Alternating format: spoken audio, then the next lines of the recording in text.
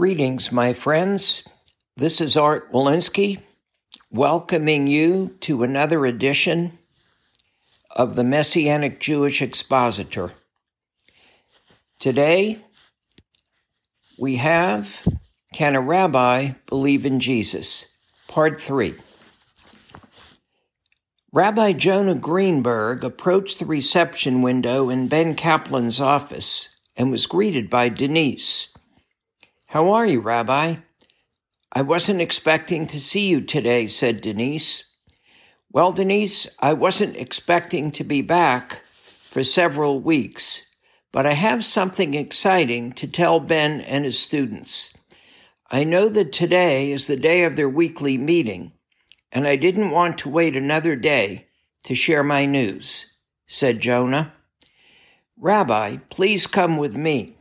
I'll take you back to Dr. Kaplan's consultation room," said Denise. "Thank you, Denise. But first a question for you, if you don't mind," said the rabbi. "Of course I don't mind, Rabbi." "Denise, do you believe in Messiah Yeshua?" asked Jonah. "I most certainly do, Rabbi. I most certainly do." "Why do you ask?" said Denise. "Because I've just accepted Yeshua as my Lord and Savior," said the rabbi. Denise looked at the rabbi. Within seconds, tears of joy began streaming down her cheeks. She could not speak. Instead, she hugged Jonah hard and then took him by the hand and led him into Ben's consultation room, where he was greeted by Ben Kaplan. "It's great to see you, Jonah. How is everything?" said Ben. "I have some news, Ben. I've accepted Yeshua, Jesus, as my Messiah, my Lord and my Savior," said Jonah. Susan, the Jewish student who had originally invited Jonah to come to these meetings, was overwhelmed. "That's just wonderful, Rabbi," said Susan, who promptly embraced the rabbi and kissed him on the cheek. "Wow, Jonah, what incredible news. The angels are rejoicing," said Ben, as he warmly embraced Jonah. "What finally convinced you?" "There were many things that contributed to my decision, Ben, but two things in particular convinced me as I asked God to show me the truth. The first is that Yeshua is unquestionably God." "Permit me to read from the prophet Jeremiah," said the rabbi. Jonah read from the book of Jeremiah, chapter 23, verses 5 and 6. "Behold, the days are coming, declares the Lord, when I will raise up for David a righteous branch, and he shall reign as king, and deal wisely, and shall execute justice and righteousness in the land. In his days, Judah will be saved, and Israel will dwell securely. And this is the name by which he will be called. The Lord is our righteousness. Yahweh is our righteousness. Yud-He-Vav-He is our righteousness." Concluded the rabbi. "Could you please explain how this verse helped you decide, Rabbi?" said Josh. "Sure, Josh. The branch, or tzamach in Hebrew, is a title used for the Messiah in the Hebrew Scriptures. He is a righteous descendant of King David. And in these verses, God himself, the Lord, Yahweh, expressly states that this branch, the Messiah, has a name, and that name is the Lord. In our English Bibles, Lord is spelled with all capital letters, standing for Yahweh. The Lord, Yahweh, our righteousness. Isn't that staggering?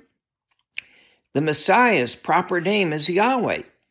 This is absolutely so wonderful that it's mind-boggling to me, exclaimed Rabbi Greenberg. Matt had a question. Rabbi, how can Yahweh, who is God the Father, say that his Son, the Messiah, will also be called Yahweh? I think that I finally have the answer to that, Matt. The Father and the Son are equal, and they are both Yahweh. They are equal, and together with Yahweh Ruach HaKodesh, God the Holy Spirit, these three equal personalities are one God, whose proper name is Yahweh, replied Jonah. Rabbi, that is staggering. That is mind-boggling. But do you know what, Rabbi? Said Matt. Please tell me, Matt, said Jonah. I believe it. It makes perfect sense, said Matt. It most certainly does, Matt, agreed Ben Kaplan heartily. Jonah, you said that there were two things in particular that helped you decide to accept Yeshua. Would you tell us what the second thing is? Sure, Ben. It's what Gamaliel said in the 5th chapter of Acts in the New Testament when the apostles were brought before the Sanhedrin. Now, you know, Ben, that Gamaliel was the Apostle Paul's teacher. Let me read to you what this portion of Acts says. Okay? Said Jonah. Absolutely, said Ben. Jonah picked up his Bible and read. Acts chapter 5, 34 to 39. But a Pharisee in the council, named Gamaliel, a teacher of the law, held in honor by all the people, stood up and gave orders to put the men outside for a little while.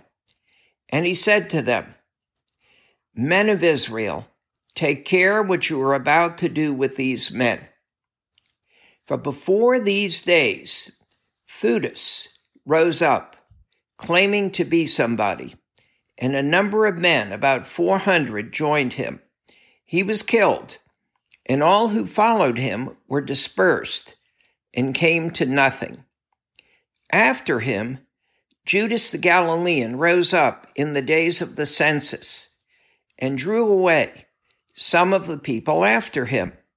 He too perished, and all who followed him were scattered.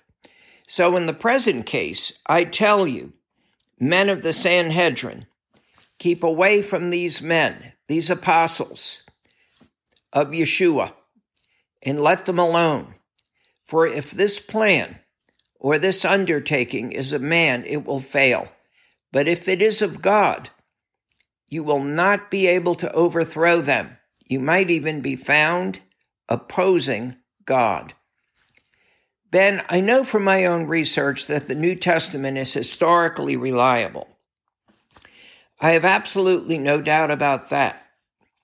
That being the case, I am confident that Gamaliel said what he is recorded as saying in the 5th chapter of Acts. And Gamaliel was among the most famous of rabbis. As I mentioned earlier, Saul, in fact, before he was chosen by God to be his apostle, when he was a rabbi, studied under him.